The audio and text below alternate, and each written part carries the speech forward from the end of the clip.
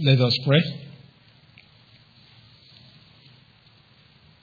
Most eternal and everlasting Father, we are thankful this evening for the privilege that you have granted us to gather together to study a portion of your word so that we can individually and jointly glorify your Son, Jesus Christ. We are aware that the human mind is incapable of understanding anything that is spiritual apart from the ministry of the Holy Spirit. So it's a request that the Holy Spirit will enable us to hear precisely what you have for us this evening. This is a request in Christ's name. Amen. Still in Exodus chapter 14, verses 19 and 20.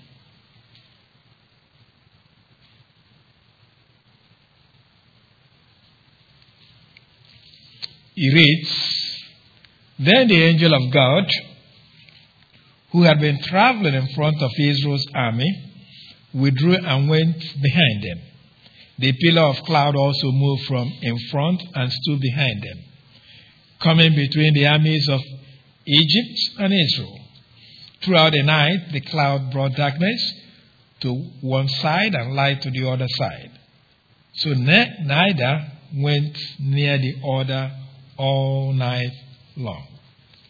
Now, in the introduction of this section of Exodus 14, verses 19 through 20, we indicated that each exposition will be based on two lessons we believe the Holy Spirit wants us to learn.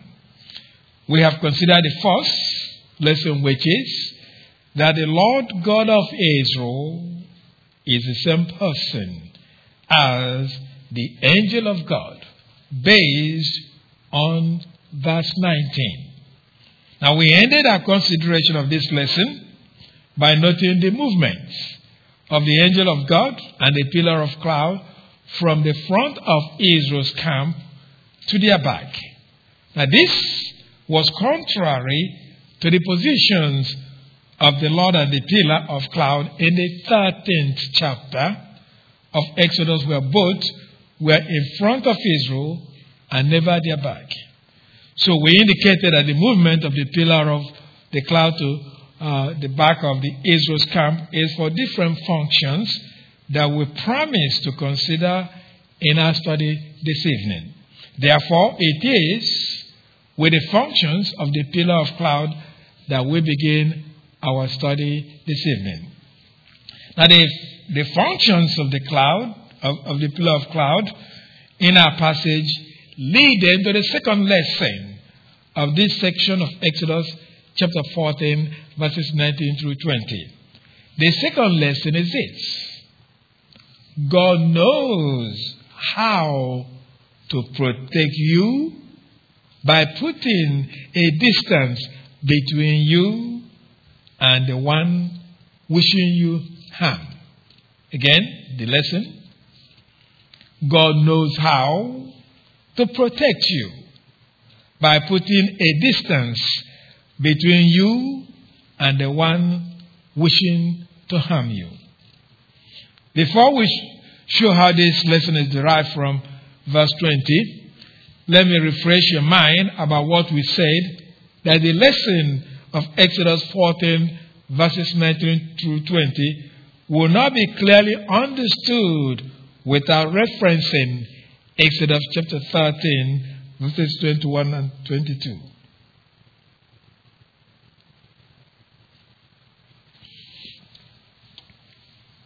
Exodus chapter 13, verses 21 and 22. It reads, By day the Lord went ahead of them in a pillar of cloud to guide them on their way, and by night in a pillar of fire to give them light, so that they could travel by day or night. Neither the pillar of cloud by day nor the pillar of fire by night left its place in front of the people. Now, the pillar of cloud in Exodus chapter 13, verses 21 through 22, functioned differently than in Exodus chapter 14, verses 19 through 20, that we are considering. Now, in the 13th chapter, the pillar of cloud provided guidance regarding the direction of Israel's movement, but also provided them protection from the heat of the scorching sun that is what's felt in the desert. Now, during this phase of Israel's travels, they did not face any human threat as such, so the Lord knew that the best functions of the pillar of cloud will be that of guidance and protection from debilitating effects of the heat of the sun, especially in the desert. However, by the time we get to the narrative given in Exodus 14:19 through 20, Israel's condition has changed. They were at that point being pursued by the Egyptian army, and so were seized by fear, as stated in Exodus chapter 14, verses 8 through 10.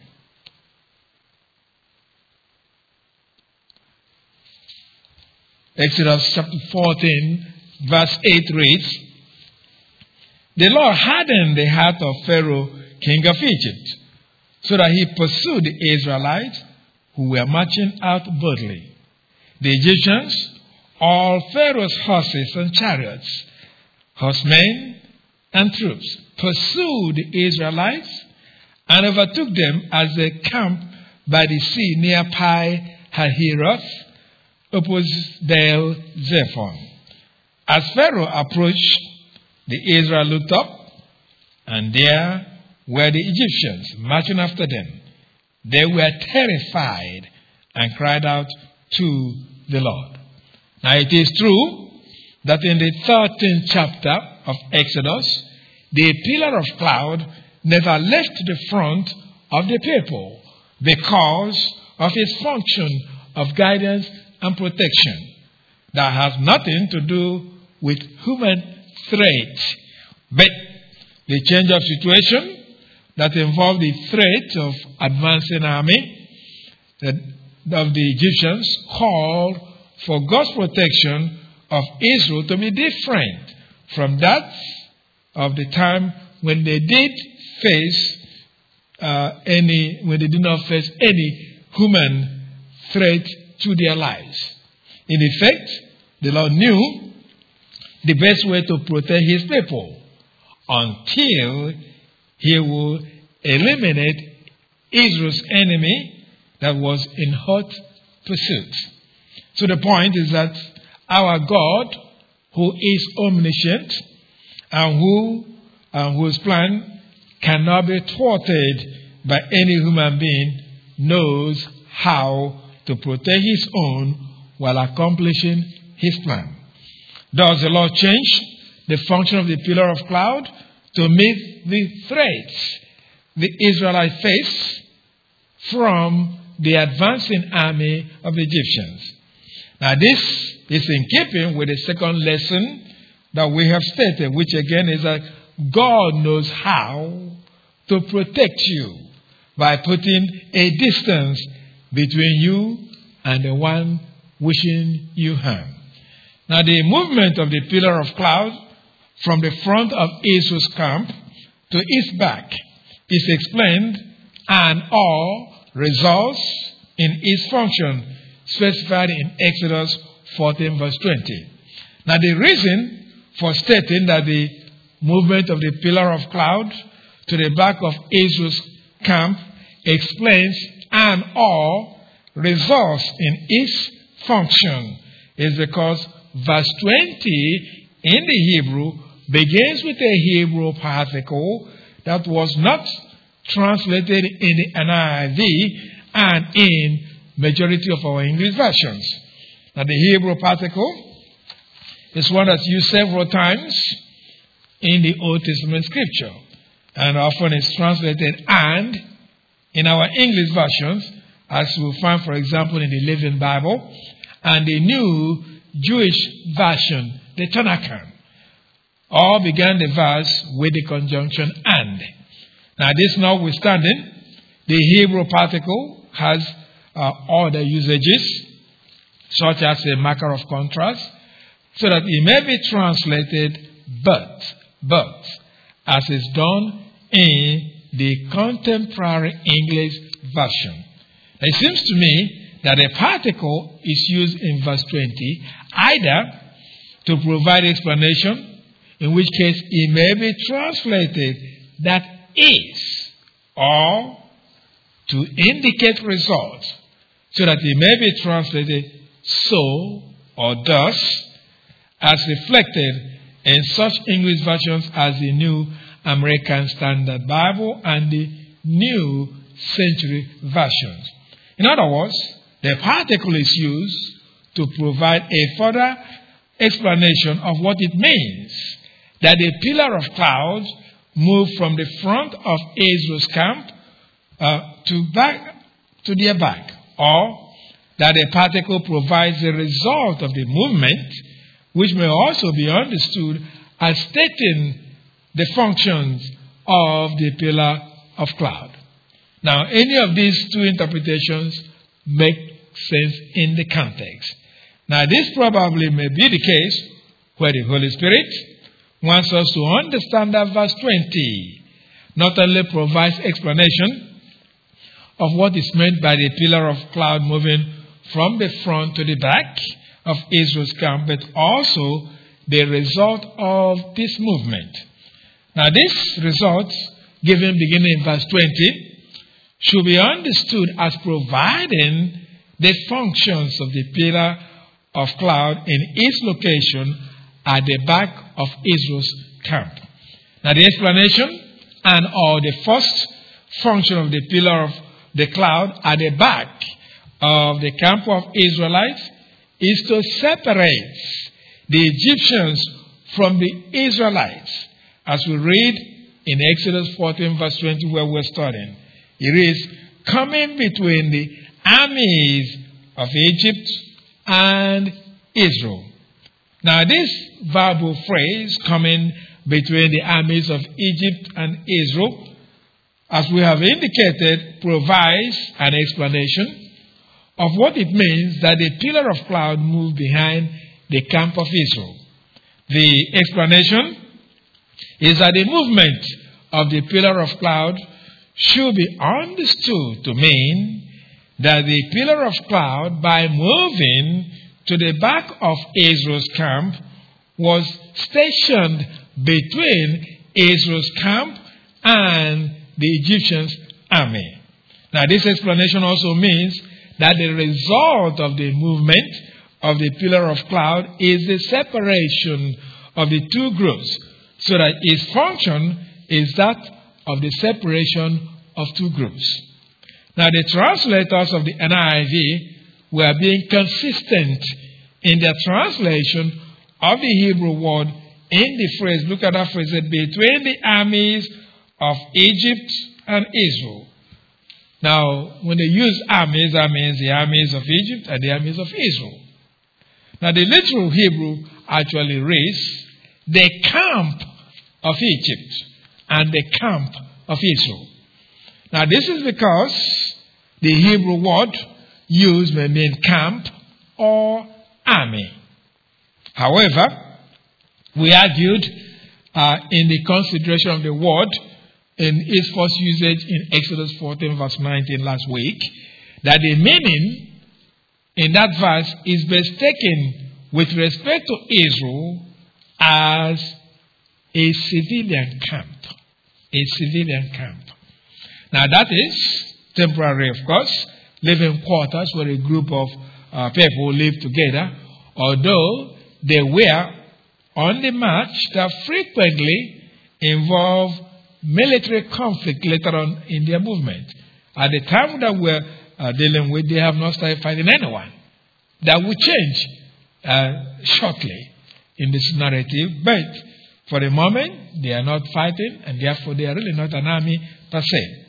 Now, Israel, again, at this point in their travel, was not really an army, but a group of men, women, and children, so that it is best to take the meaning camp to translate our word as it relates to Israel. Now, if we want to make a distinction then between Israel's camp and that of the Egyptians, then we could describe the Egyptians' camp as a military camp, hence an army, so that we have the reading, the armies of Egypt, and for Israel we say, and the camp of Israel. That way we make a distinction. Now, however, for consistency in the meaning of the Hebrew word, it may be better to use the word camp, to convey both groups of people separated by the pillar of cloud. In any case, the pillar of cloud was used by the Lord to separate Egyptian camp from that of the Israelites. This is in keeping with the second lesson that we're considering, which is that God knows how to protect you by putting a distance between you and the one wishing you harm. Now, in applying this lesson, we should not think that a physical distance is necessary to protect the believer from the one that seeks to harm that individual. No, we should recognize that God knows the best way to protect you by using either physical space or other means that will keep you away from harm that is intended by someone who hates you or who wants your life when you are on this planet and your allotted time is not yet up. That is to say that God's plan for you on this planet has not been completed. So He will keep a distance. No matter what it is, it doesn't have to be a physical space, but there are other ways He can do to ensure that no harm comes to you until it is time for you to get out of this planet.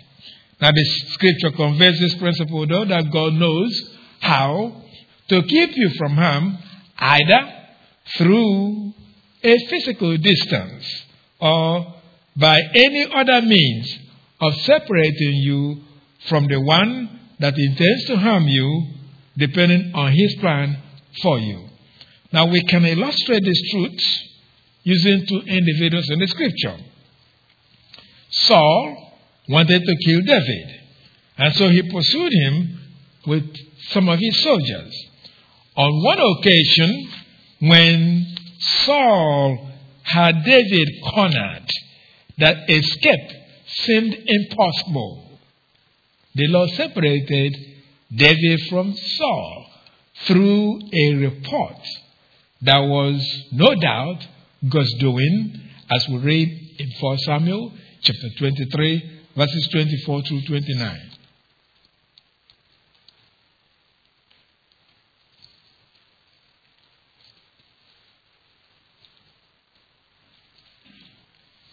First Samuel, and hold on to 1 Samuel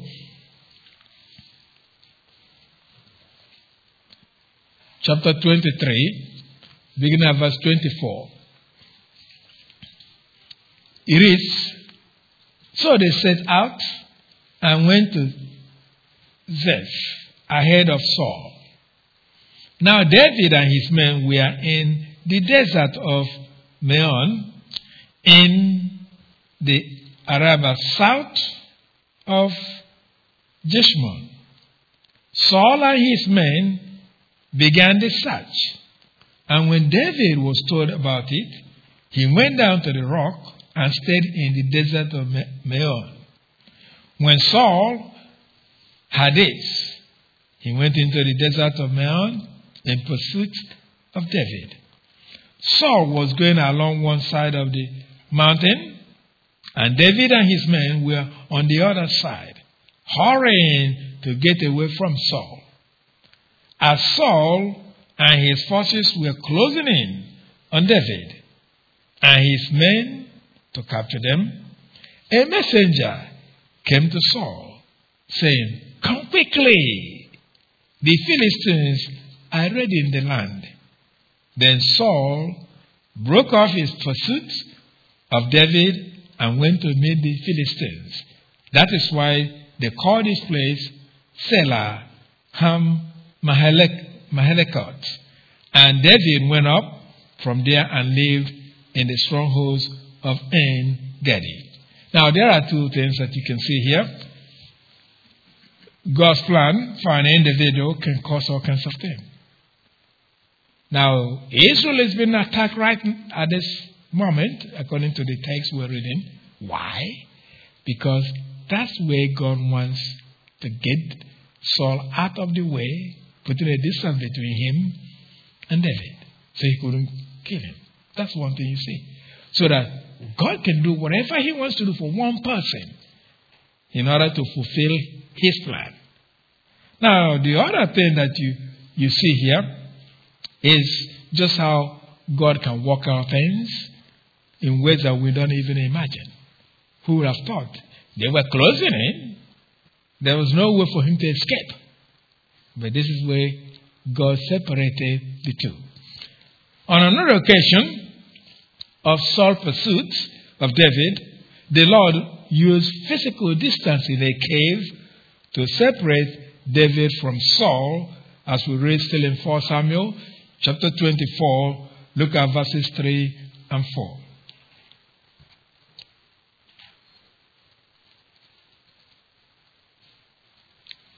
First Samuel chapter 24, verses 3 through 4. It is,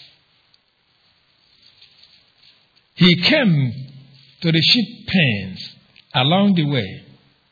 A cave was there, and Saul went in to relieve himself.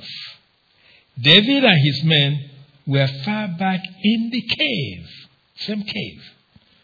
The men said, "This is the day the Lord spoke of you when he said to you, I will give your enemy into your hands for you to deal with as you wish." Then David crept up unnoticed and cut off a corner of Saul's robe. Now here's one thing that when we say that you have to be careful when you're trying to apply scripture. Especially when somebody is trying to apply for you. You have to be very careful. Notice what these men say. They quoted, the Lord says he's going to give David's enemy to his hand, but it wasn't that.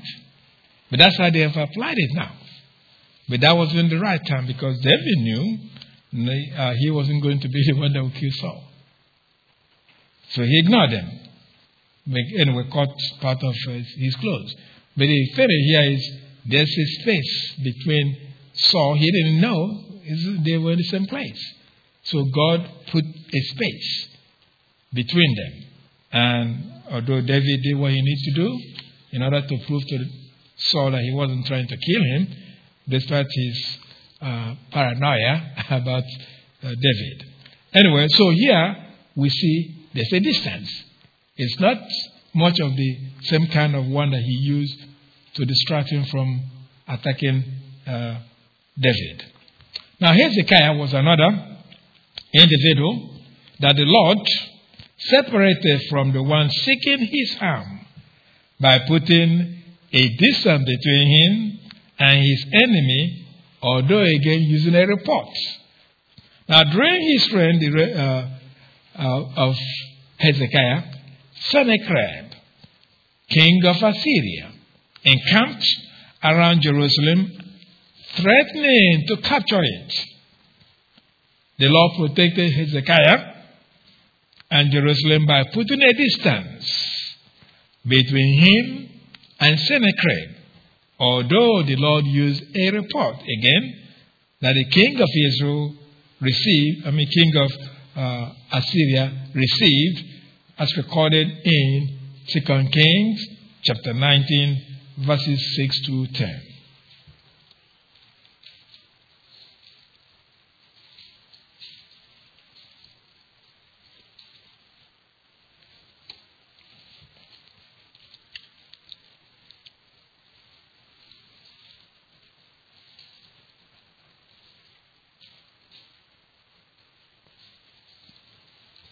Second Kings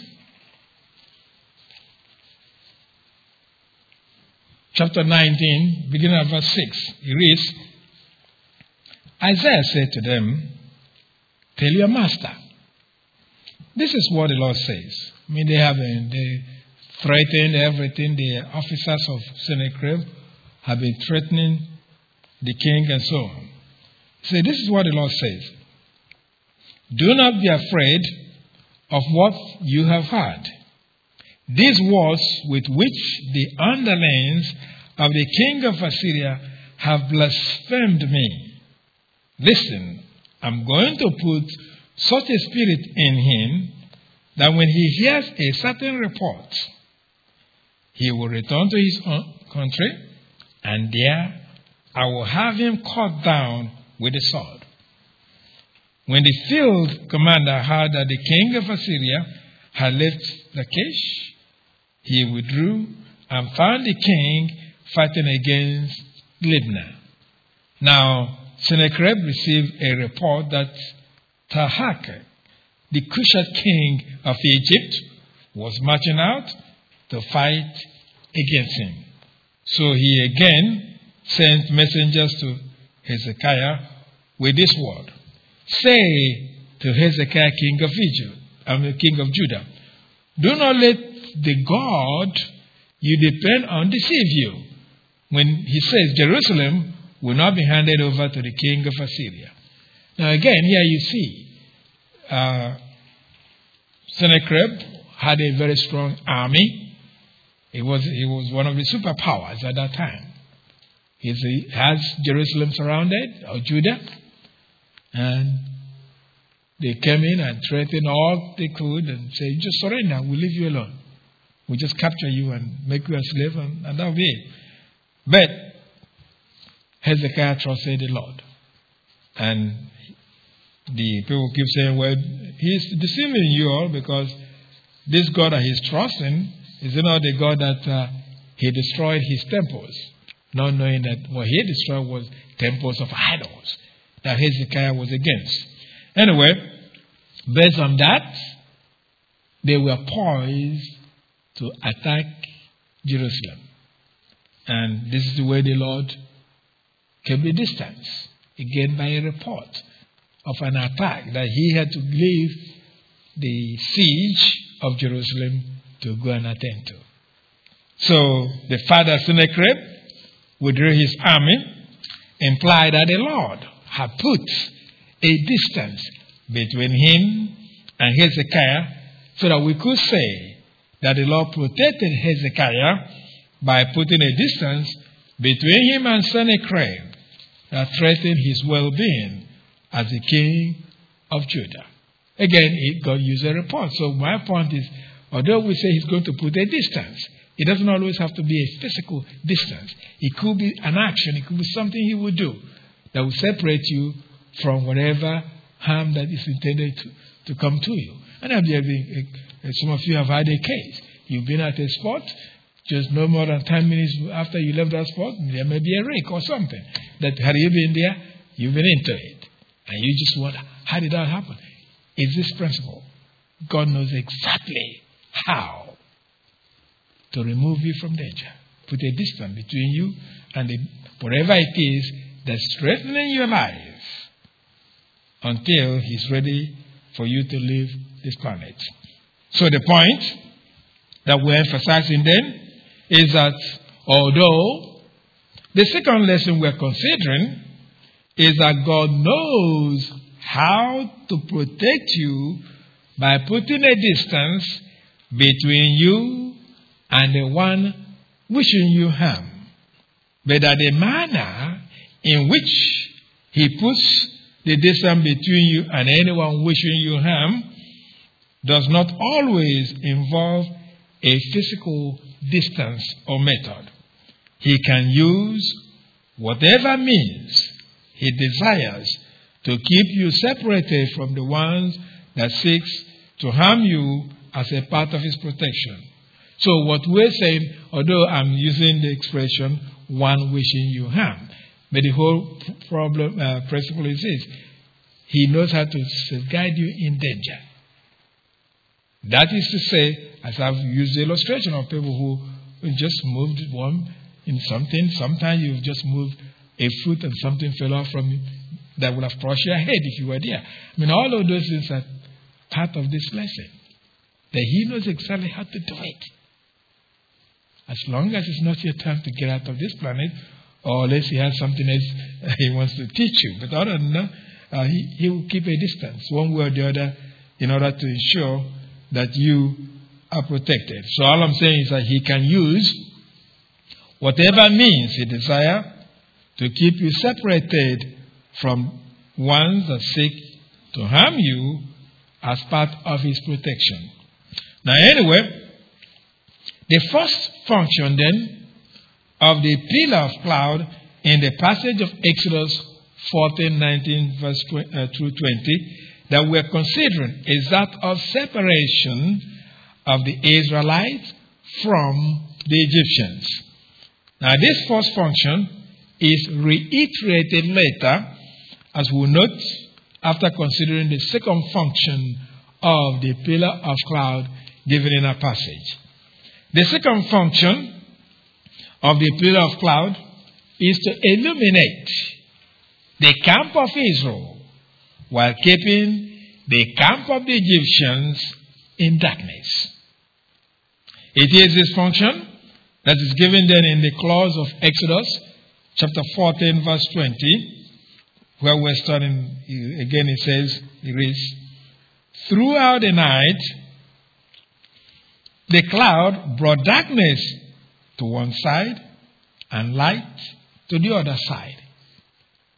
Now, truly speaking, the Hebrew of this sentence is difficult to translate, as reflected in many ways. It has been translated in our various English versions.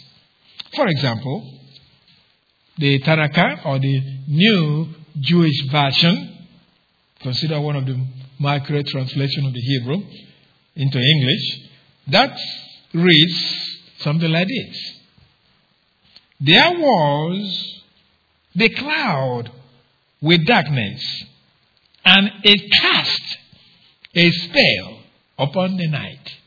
Let me read that again. There was the cloud with darkness, and it cast a spell upon the night. Now, the translation of the NIV is interpretative, although a good one, probably based on the known work of God in Egypt, while the Israelites were still in it, as I'm going to explain. Now, we say this because the clause, "Throughout the night the cloud brought darkness to one side and light to the other side," is more literally from the Hebrew. It reads this way: "And there was the darkness and the cloud, and it lit up the night." And it lit up the night. That's one based on the Masoretic text, which is the Hebrew text from which our English versions are translated. Now, the Septuagint, which is another version or manuscript of the Hebrew Bible, they gave a different reading to this clause that I told you it's not that easy to translate. Look at what they said about, or how they translated it in the Septuagint. Just listen carefully. It reads, instead of "He gave light to the night," theirs reads this way: "And there was darkness, and deep darkness, and so the night passed." Let me repeat that. That's what the Septuagint reads: "And there was darkness, and deep darkness, and so the night passed." Doesn't sound anything like what you have in the NIV. Now, this difference notwithstanding, we accept the reading that is given in the Masoretic text. That is, of course, reflected in the literal translation that we gave you, which is, and there was the darkness and the cloud, and it lit up the night. That's what the Masoretic text reads. Now, an interpretation of the literal Hebrew is one that is given in the NIV that implies that a pillar of cloud functions in two ways. On the one hand, it is associated with darkness, and on the other hand, it is associated with light. Thus, when the translators of the NIV indicated that the pillar of cloud brought light on one side and darkness on the other side, they gave what we will consider a proper interpretation of the Hebrew text. That is an interpretation, not a translation per se. It is an interpretative translation. Now, the interpretation of the NIV implies that the Israelites had light from the pillar of cloud, while the Egyptians had darkness on their side. Now, this interpretation is indeed what the Holy Spirit wants us to understand. This is because such interpretation parallels the plague of darkness. Now, you see, remember, in the plague of darkness, the territory of where the Egyptians lived suffered darkness, and they were immobilized because of darkness, while the Israelites had light, and they lived their normal lives, as we have studied in Exodus chapter 10, verses 22 and 23.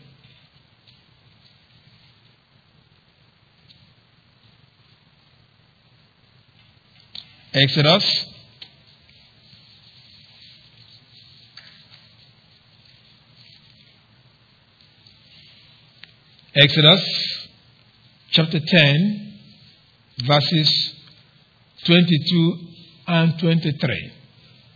It reads, So Moses stretched out his hand toward the sky, and total darkness covered all Egypt for 3 days. No one could see anyone else or leave his place for 3 days. Yet all the Israelites had light in the places where they lived. Thus then, it's not difficult then to conceive that if the pillar of cloud gave light on one side and darkness on the other side, that the side with light had to be the camp of the Israelites, while the side with darkness had to be the Egyptians' camp. In effect, the Lord performed a miracle that caused light to be on the side of the Israelites and not on the side of the Egyptians. Now, on the side of the Egyptians, God let creation remain the way He created it without interfering. See, the Lord had given darkness to rule the night, except on the occasion when there is moon, as indicated in Genesis chapter 1, verses 16 through 18.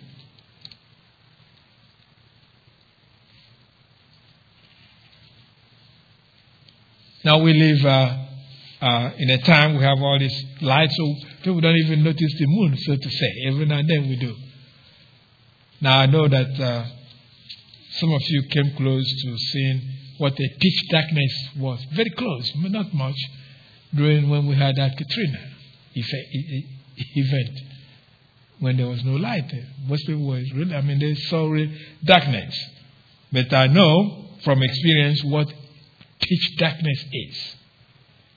Having been in a jungle during a war where you can't see, soldiers have to almost touch each other's soldiers in order to move because of pitch darkness. It's an awful thing to see or even to experience. But that's the natural thing God has. Unless there is moon, otherwise there will be total darkness at night.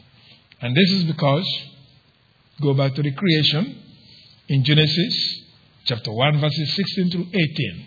It reads, God made two great lights, the greater light to govern the day, and the lesser light to govern the night.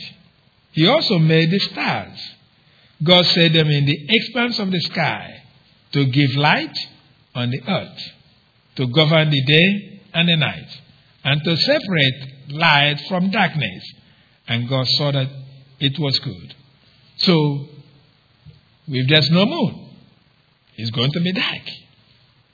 So to change this rule requires a miracle. That's the point. That if there's no moon, and again, I know it's hard for most of us to conceive of a place without light, because you're used to electricity and all that. But if you can conceive it, if there's no moon and there's no light, you'll be in a kind of darkness. So this is what we have here.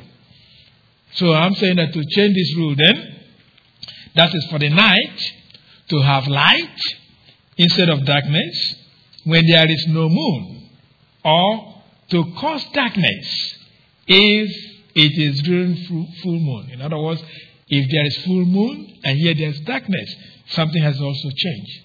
So anyway, the fact that the side of the camp of the Egyptians had darkness implies either that the event of the pursuit of the Egyptian army occurred when there was no moon phase in Egypt, or that the Lord miraculously darkened the moon so that there was no light of any kind among the Egyptians. When there is full moon, people could travel at night, so that the fact that the Egyptians were unable to move implies that there was total darkness on their side. That the presence of the light on the side of the Israelites and darkness on the side of the Egyptians is a reminder of the truth that God usually makes a distinction between believers and unbelievers, as we may gather from Proverbs chapter 4, verses 18 and 19. Proverbs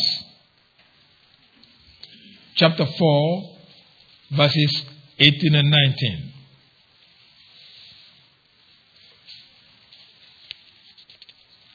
Proverbs chapter 4, verses 18 and 19. It reads, the path of the righteous is like the first gleam of dawn, shining ever brighter till the full light of the day.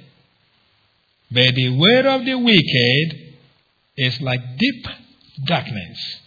They do not know what makes them stumble.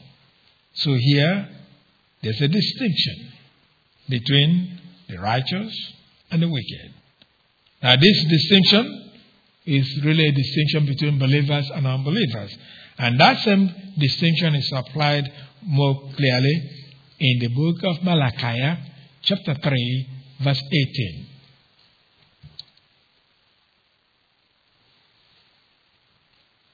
Malachi, chapter 3, verse 18.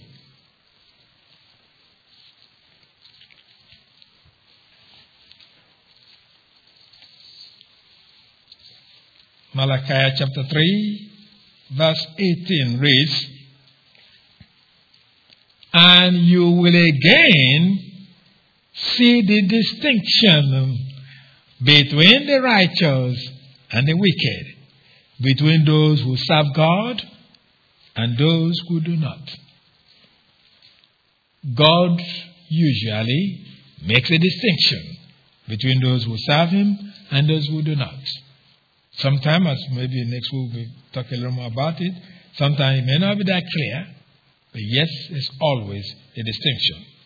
Now, so the light that was on the side of the Israelites remained only to them, so that the Egyptians did not know or recognize that while they were in darkness, the Israelites had light, since the darkness keeps them from seeing the light. Now, this reality should cause us to recognize that unbelievers do not see the light we see.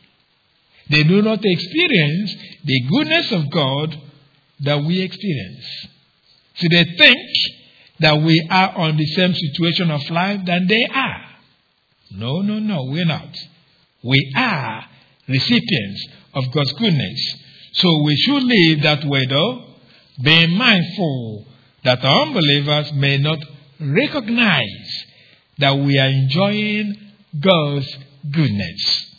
Even when we may be facing the same national or local disasters as unbelievers, we should still recognize that unless we are also being judged for our failures, that we are different and remain recipients of God's goodness.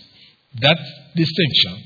So we can, in a sense, see the misery of unbelievers, but they cannot truly see our blessings, although in God's goodness they may notice some of our blessings, but they still are blind to the significance or the source of our blessing. But we know the source. They can't see it, they don't understand it, but because they're in darkness. Therefore, we should appreciate, though, God's goodness to us and try to function in such a way that we bring the goodness of Christ to some while others are in darkness, in keeping with the assertion of the Holy Spirit through the Apostle Paul in 2 Corinthians chapter 2, verses 15 and 16.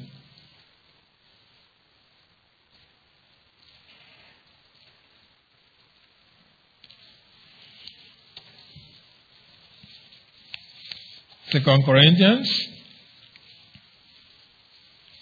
chapter 2, verses 15 and 16. It is, for we are to God the aroma of Christ among those who are being saved and those who are perishing. To the one, we are a smell of death. To the other, the fragrance of life. And who is equal to such a task? Now, who can do that unless we're empowered by God Himself? So there's no doubt then that light and darkness in Exodus 14 verse 20 are used in physical senses, but there are implied spiritual realities associated with them in the description of their effects on the Israelites and on the Egyptians. Now, darkness that was on the side of the camp of the Egyptians conveys God's displeasure and judgment on them. You see, darkness is used figuratively for God's judgment on unbelievers. Thus, darkness as judgment is used to describe those who are unbelievers and so rely on their own wits. So to say, as we read in Job chapter 5, verses 13 and 14.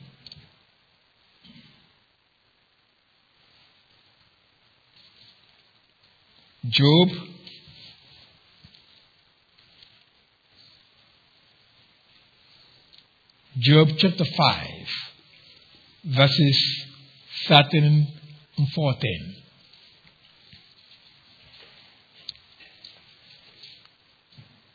It is, He catches the wise in their craftiness, and the schemes of the wily are swept away. Darkness comes upon them in the daytime. At noon, they grope as in the night. In other words, God brings judgment. Now, this is one of those things in a passage that I've explained to you a long time ago from Proverbs 20 and 30:20 about children and their parents.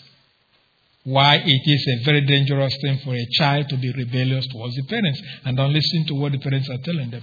Because the Bible is clear, if you do that, at some point in your life, you will be one of those at noon you grope up in the light, in the darkness, because of judgment that God brings. And I've explained this to you several times, that what happens is, if you grow up rebellious, God's judgment will be upon you. And it shows up as you begin to grow in your lives. Many times, you look at things were looking very good for you. Suddenly, it vanishes. You may be in a job, doing well, waiting for the next promotion. It never comes. Instead, you get fired. Those are kind of things that happens because of somebody groping up as in the night, because they refuse to obey their parents, and that is what will turn off their light, even though everything seems to be going well for them. So anyway, darkness is also used to represent the distress of the unfaithful Israelites that prophet Isaiah described in Isaiah chapter 5, verse 20. Isaiah chapter 5, verse 30, not 20. Isaiah chapter 5, verse 30. It reads, "In that day they will roar over it like the roaring of the sea. And if one looks at the land, he will see darkness and distress. Even light will be darkened by the clouds." That's when God brings judgment. Now, darkness here probably refers to an advancing army against Israel, but the fact that the word is associated with distress implies that darkness describes a situation that is painful. Now, that aside, we contend that darkness that is on the side of the Egyptians describes not only God's judgment on them, but a commentary of their spiritual status. They are in darkness in the soul, otherwise they will not be pursuing the Israelites after they have suffered series of plagues in the hand of the God of the Hebrews. It is a spiritual blindness that they were under that kept them from recognizing that it was futile to fight against God, since Israel was delivered out of slavery by God through Moses. So one of those things, when a person is in darkness, when a person is under God's judgment, they don't think, they don't reason. I mean, this is one they could have said, man, these people have cost us so much, especially losing of the firstborn children. They should have just backed up, but they didn't do that, because part of this is so God's plan will be unfolded. So they couldn't listen, they couldn't reason, because they were in spiritual darkness. So although the darkness signified for the Egyptian God's judgment on them, but light on the side of the Israelites symbolized God's goodness and favor to them. Light, in the passage of Exodus 14, verse 20, should remind us then of the goodness of God. See, Israel had complained to Moses for bringing them out to face the death in the hands of the Egyptians, as we have considered also in Exodus chapter 14, verses 10 through 12. Exodus chapter 14, look at verse 10, reads, "As Pharaoh approached the Israelites looked up, and there were the Egyptians marching after them. They were terrified and cried out to the Lord. They said to Moses, "Was it because there were no graves in Egypt that you brought us to the desert to die? What have you done to us by bringing us out of Egypt? Didn't we say to you in Egypt, 'Leave us alone, let us serve the Egyptians'? It would have been better for us to serve the Egyptians than to die in the desert." So despite this grumbling of the Israelites, God protected them by giving them light while giving Egyptians the darkness. There's only one possible explanation of this blessing that the Israelites enjoyed. It is that they were favored by God. That is, that they were recipients of the grace of God as symbolized by light, and that favor is also something that we can read out from Ezra chapter 9 verse 8. The favor of God, which I believe, and I would think so, that if every one of us, if we enjoy His great favor, we know that it's out of His goodness, because not one human being deserves His goodness. Here it reads, Ezra 9 verse 8 says, "But now, for a brief moment, the Lord our God has been gracious in leaving us a remnant and giving us a firm place in His sanctuary. And so our God gives light to our eyes and a little relief in our bondage." God's goodness revealed in many, many ways. So anyway, Israel did not deserve the light, while the Egyptians were in darkness. The explanation for this distinction, as we have said, is God's favor or God's grace. Of course, God must remain faithful to His word. He promised to bring the Israelites to the land of Canaan, so nothing was going to stop it. Hence, God not only showed His grace to Israel through the provision of light, but He also demonstrated that He remained faithful to His promise.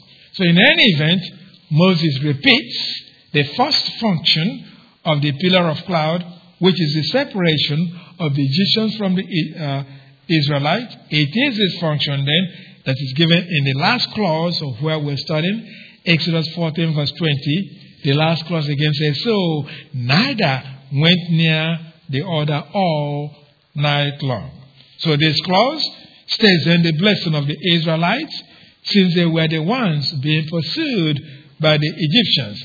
In effect, this clause describes mostly the impact of darkness on the Egyptians, since they were not able to move in pursuit of the Israelites. So the Israelites themselves did not move, and perhaps were more at ease if they did not see the Egyptians move. So they thought everything was fine. If they're not moving, we're not moving.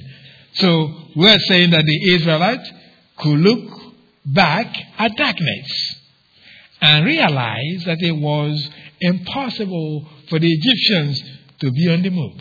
And so the Israelites could be at rest, knowing that God has put a distance between them and the Egyptians. Hence the lesson that we are considering, that we have considered, which again is that God knows how to protect you by putting a distance between you and anyone wishing you harm.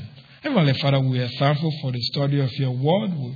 We pray that God, the Holy Spirit, will keep us recognizing your goodness in keeping us safe. This is our request in Christ's name. Amen.